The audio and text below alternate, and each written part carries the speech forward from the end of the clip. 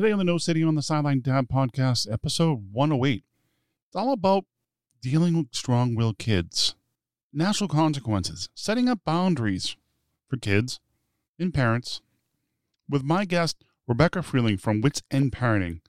We talk about all about that stuff and how to better communicate between parents and kids and have a better understanding. Next on the podcast. Let's do this.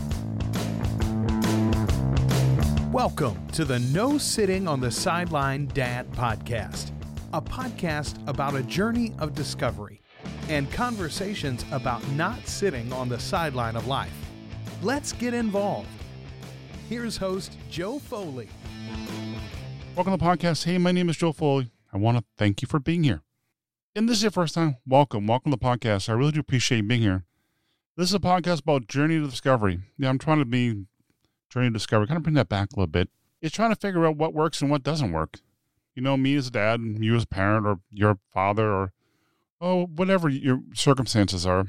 We're always trying to figure things out. So I have a question. Maybe you could do me a favor. If you like this content of this podcast, please share with a friend. And maybe they'll like it too. And if they'll share, then I'll pass it on. Get more people to listen and get the message out and all the discussion topics I have with my guests and stuff they might find interesting. Please share with a friend. Hit, go to your app and says share. Click share, whatever, social media, or just tell a friend. I would really appreciate it. Thank you. Next up, my guest, Rebecca Freeling from Wits End Parenting. In this episode, we'll talk about rules are dumb. Yes. Strong-willed kids, positive parenting, attachment parenting, and communication between parents and kids. Funny story, I think about strong-willed kids. I can remember when I was a kid sitting on the porch or on the stairs and trying to get my mother's attention to get my point of view across. Even though she's the parent, she made the rules, but trying to get my point of view across. And I would literally sit there for hours. Or another one was she made pork chops. And I sat at that kitchen table. We had dinner around 5 or 6. I remember sitting there, and it was dark out when I went to bed. I would not eat that piece of pork chop. Maybe I was a strong kid or I was just a pain in the butt. Who knows? Rebecca, she has a lot of good information about communication between parents and kids and get an understanding of what communication really is. Rebecca, she has a lot of good information, so let's jump right in. Welcome to the podcast, Rebecca. Thank you, Joe. It's great to be here. You know, it's funny. I like having an intro question and stuff like that, but I was looking at your book, Rules Are Dumb. That is a cool title. I know it's about parenting kids. Where'd you come up with the title of that book? Because I think that's pretty interesting. I have heard a lot of children say that, where, you're supposed to say, well, these are the rules, honey. And then they just come back with, well, your rules are dumb. So that's a direct quote from many children. I don't understand why are they so against rules? Well, the thing is, they're not so against rules, but especially strong-willed kids are against somebody else's rules. And when we start working with kids in a particular way where we're really collaborating with them as an authority, and they get to start making some of the rules, they're actually pretty good rule followers, as long as they're also allowed to hold you accountable for the rules you made for yourself. So they know that they need guidance, but they really hate anything that smells like authoritarianism or hypocrisy. You know what it sounds like? I might have been one of the strong-willed kids when I was little. I didn't like rules, and I always called people out when I was like, well, you're doing that. Why can't I do that? Right. And stuff like that. So I always been fascinated with strong-willed kids. How can you identify a strong-willed kid?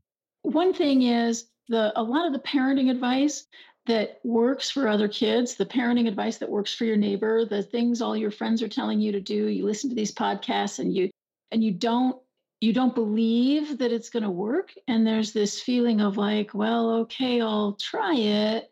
And you try it and your child responds in some very particular way. Like one of the great pieces of advice we get from Positive Discipline is give kids choices, right? Mm-hmm. So they don't like getting dressed in the morning. Okay, John, do you want to wear the red shirt or the blue shirt? Okay, now John's supposed to pick the red shirt or the blue shirt and feel empowered because you gave him a choice. But my friends are going to say, I want the purple shirt. Oh, well, we don't own a purple shirt, right? When you get somebody who's like going off that path, that's somebody who's like you just told me about your son. He's just decided what he's going to do today. It's true. I just decided. And not all kids are like that. What is one thing I was interested too is about attachment parenting. There's all different types of parenting. I was looking up earlier and stuff like attachment parenting. I found that I've never heard of that one. I've heard the like I heard like the tiger parent, the helicopter parent. What is an attachment parent? I was kind of curious. So attachment parenting is derived from the attachment theory in psychology, which talks about how well children are attached to their parents. It's a theory. It hasn't been empirically proven. There isn't really an ethical way to empirically prove attachment theory. So one thing that kind of has come out of it is this idea that connection, your connection to your child is super, super important, which nobody on earth is going to disagree with. But if we take it to an extreme, then we start to identify all of the behavior problems, all of the conflict, all of the difficulties that you're having. We say, okay, first we have to look at how you're connecting with your child. And if your child is really angry with you, if your child is hitting you, if your child is going into rages and tantrums, that means they need more connection from you. And so then they have all these different flavors of ways to connect with children. And I deal with families who have really angry kids or really willful kids. And so the advice that these parents have gotten from the attachment parenting, one thing is stay close to an angry child, which is great advice if it's an 18-month-old, great advice if it's a 2-year-old, really terrible advice if it's a 10-year-old. Why is it terrible advice for a 10-year-old? Because often those kids who are that angry are hitting you, throwing things at you. When kids start hitting you, that's when you need to make some kind of separation. Not an emotional disconnection, not a, I hate you, I can't stand you, get away from me, right? Which is sort of the other end of parenting, detachment parenting. But I'm not going to be with you right now. We can be together when you stop hitting me. And that needs to be made really clear to them. And so when people get really wrapped up in the ideas of positive discipline and attachment parenting, they're all beautiful ideas and they work great for a lot of kids. But when kids kind of cross over into extreme willfulness or violence, you really need to be looking more at structure, accountability, authority, and moving in that direction, as well as having good connections with your kids. Well, it's about good connections too, and stuff like that. And some in this time of age of parenting too, there's a lot of situations with divorce and parenting, trying to keep that connection with the kids. Because I can see what you just said about a 10-year-old probably can happen, the cause and effect of a divorce. There's a lot of things that can trigger kids into anger. And right now with COVID, I'm working with kids that I wouldn't have worked with before because the level of the stress in the house got so high. And so, yeah, there's lots of things that can trigger that. A divorce can definitely trigger it. If you have a strong-willed kid and you're getting a divorce, and now, and I have a couple families going through this. They're getting a divorce. Now we're in COVID. We're not even having social time. And then, in one family, the mom got diagnosed with COVID. Okay, now we can't even go to mom's house. There's so much stress that there really, it is a very complex situation now. It's just sounds interesting when you said that, because connecting to the parents, I know as myself, I'm a divorced dad myself, and the connection with my son is very important. I always have a conversation. How is your day going? How things are going? And actually listen to what he's saying. I mean, I remember growing up, I can think of the parenting style, the authoritarian. That's my mom. Yeah, as and then my step, and that was like, I remember my stepdad, he had a chore list and there was a wooden stick on there and you got spanked if you didn't do that. Ouch. So is it different? There was authoritarian parenting, and I was scared. You did what you told. You're scared. Yep.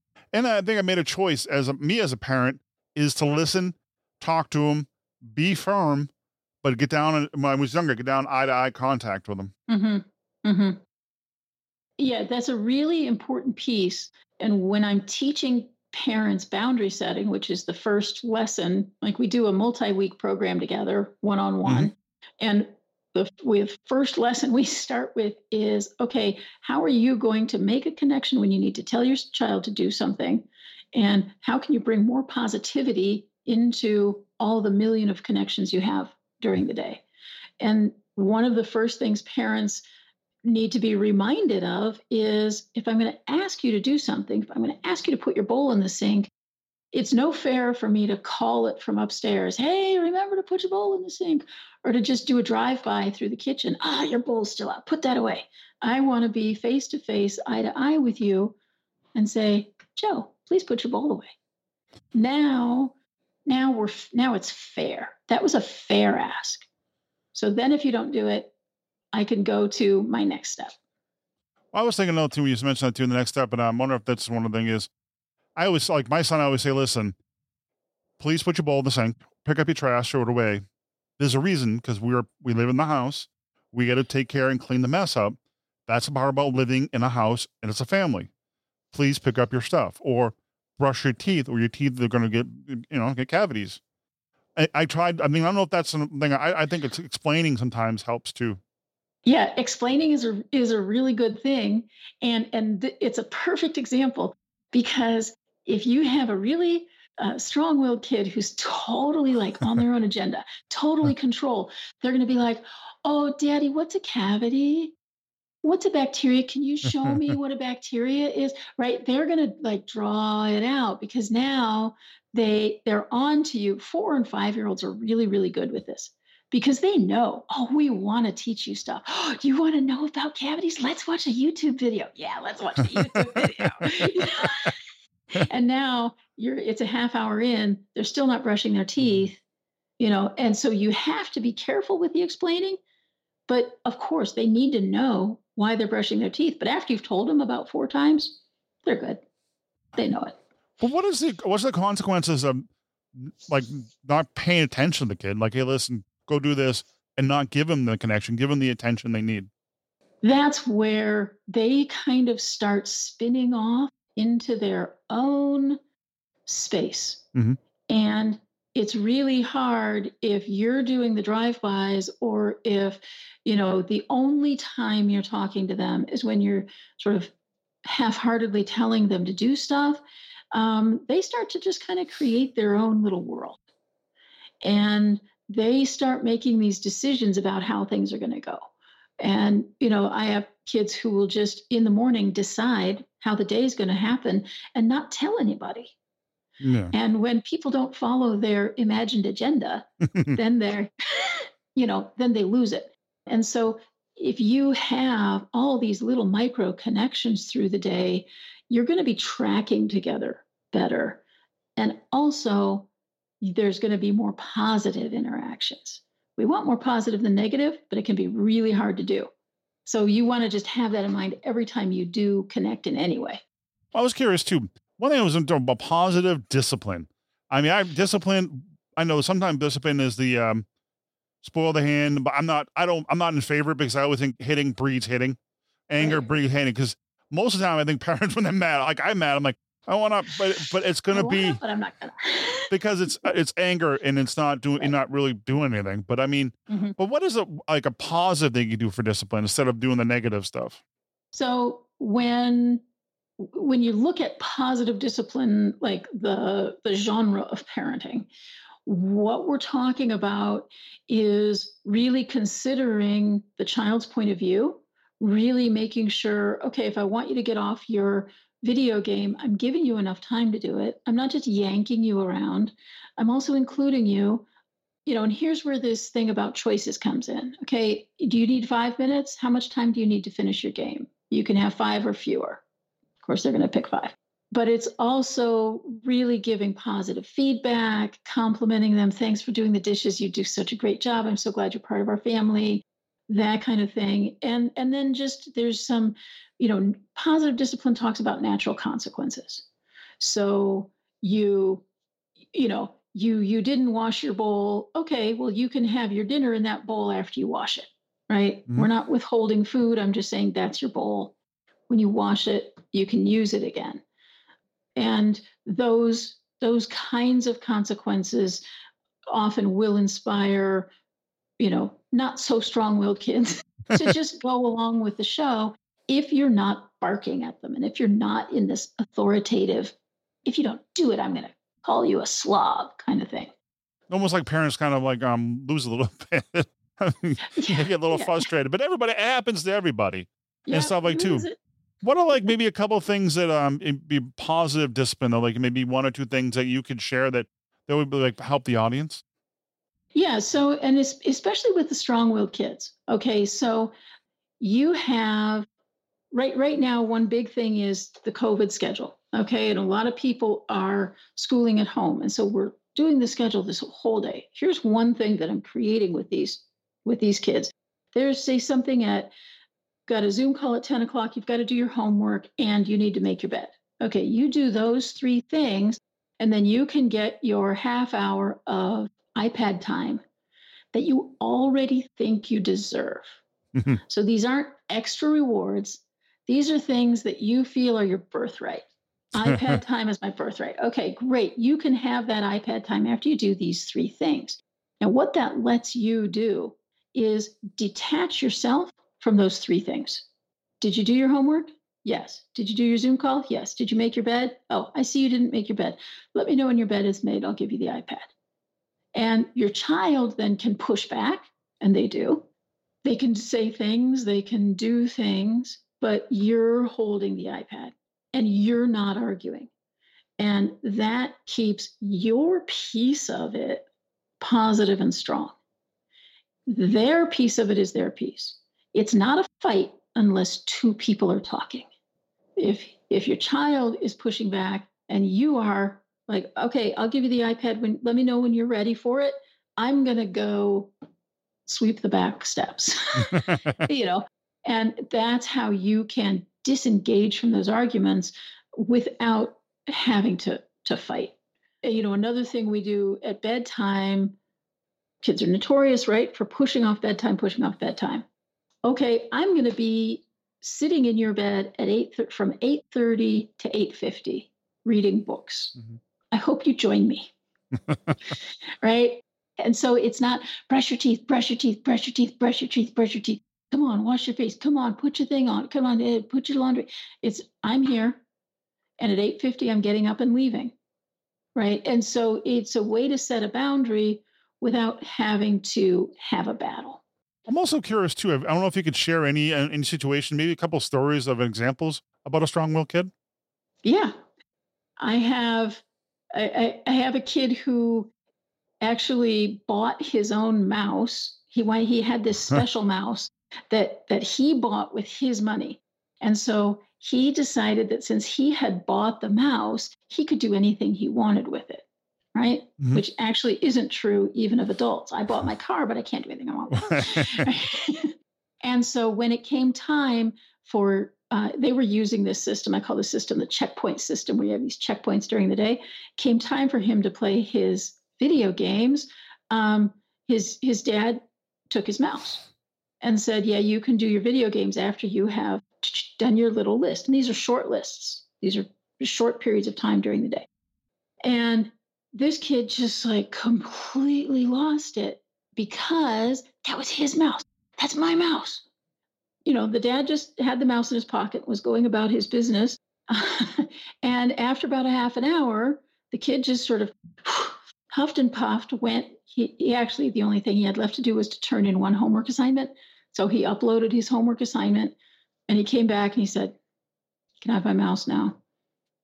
Dad gave him his mouse. Okay, he went on. And that's kind of how that looks. Other strong-willed kids we've needed to really increase I call it raising their status in the family. Mm-hmm. And it's basically giving them a whole lot of chores to do. So they become indispensable in the family. Make them feel real important. Yeah, they're important. It's my job to make lunch on Wednesdays. And if lunch sucks on Wednesdays, okay, fine, don't complain. Right. But that's the job. And I've had numerous kids really say things like, oh, well, now that I'm stronger, I don't have to fight with my dad so much. Now that he's letting me do stuff, I don't have to fight with him so much. That's a pretty interesting example of stuff like too. You're a parent coaching. I'm like, I know you some of the service you have now, but what is it? What is parent coaching? What is that all about? So parent coaching is a way for parents to learn how to set structures, how to interact with their kids in ways that might not be intuitive to them, probably different than the way they were raised. And I do work primarily with the parents. Later in the program, I bring the kids in so I can teach them how to collaborate with them. But it's kind of like, okay, you want to run a marathon, you want to raise this child in a particular way, and you have a child who's like not fitting into the parenting book advice. Okay, here we go. And I have one program that's very intensive where people can text me and I'm texting back all day. I've been in this conversation with a parent today, okay, here's what he's doing now. Okay, here's what you're going to do. I'm kind of the little bird on their shoulder that can coach in lifetime. And then also we review once a week. Okay, here's the plan. How did it go? How did you come up with the Wits End? I know your website is Wits End. How did you come up with that title? That's pretty cool too for parenting. Wits End Parenting. Wits End Parenting. I had first just been going under my name, Rebecca Freeling. And then I thought, no, let's make this a company. Let's grow this. Let's have it be a thing. Right. And well, what do we call it? And so I just started flipping through my intake notes, where I just kind of write what people say when they're on the initial phone call with me. And it was like, I'm at my wit's end. I'm at my wit's end. I don't know what to do. I've tried everything. I'm at my wit's end. So I'm like, okay, Wits End Parenting for people who have tried everything. One of the things interesting to your book, the Rules of Dumb. We know we talked about the title in the beginning, but what is that about? What's more about that book? What is it?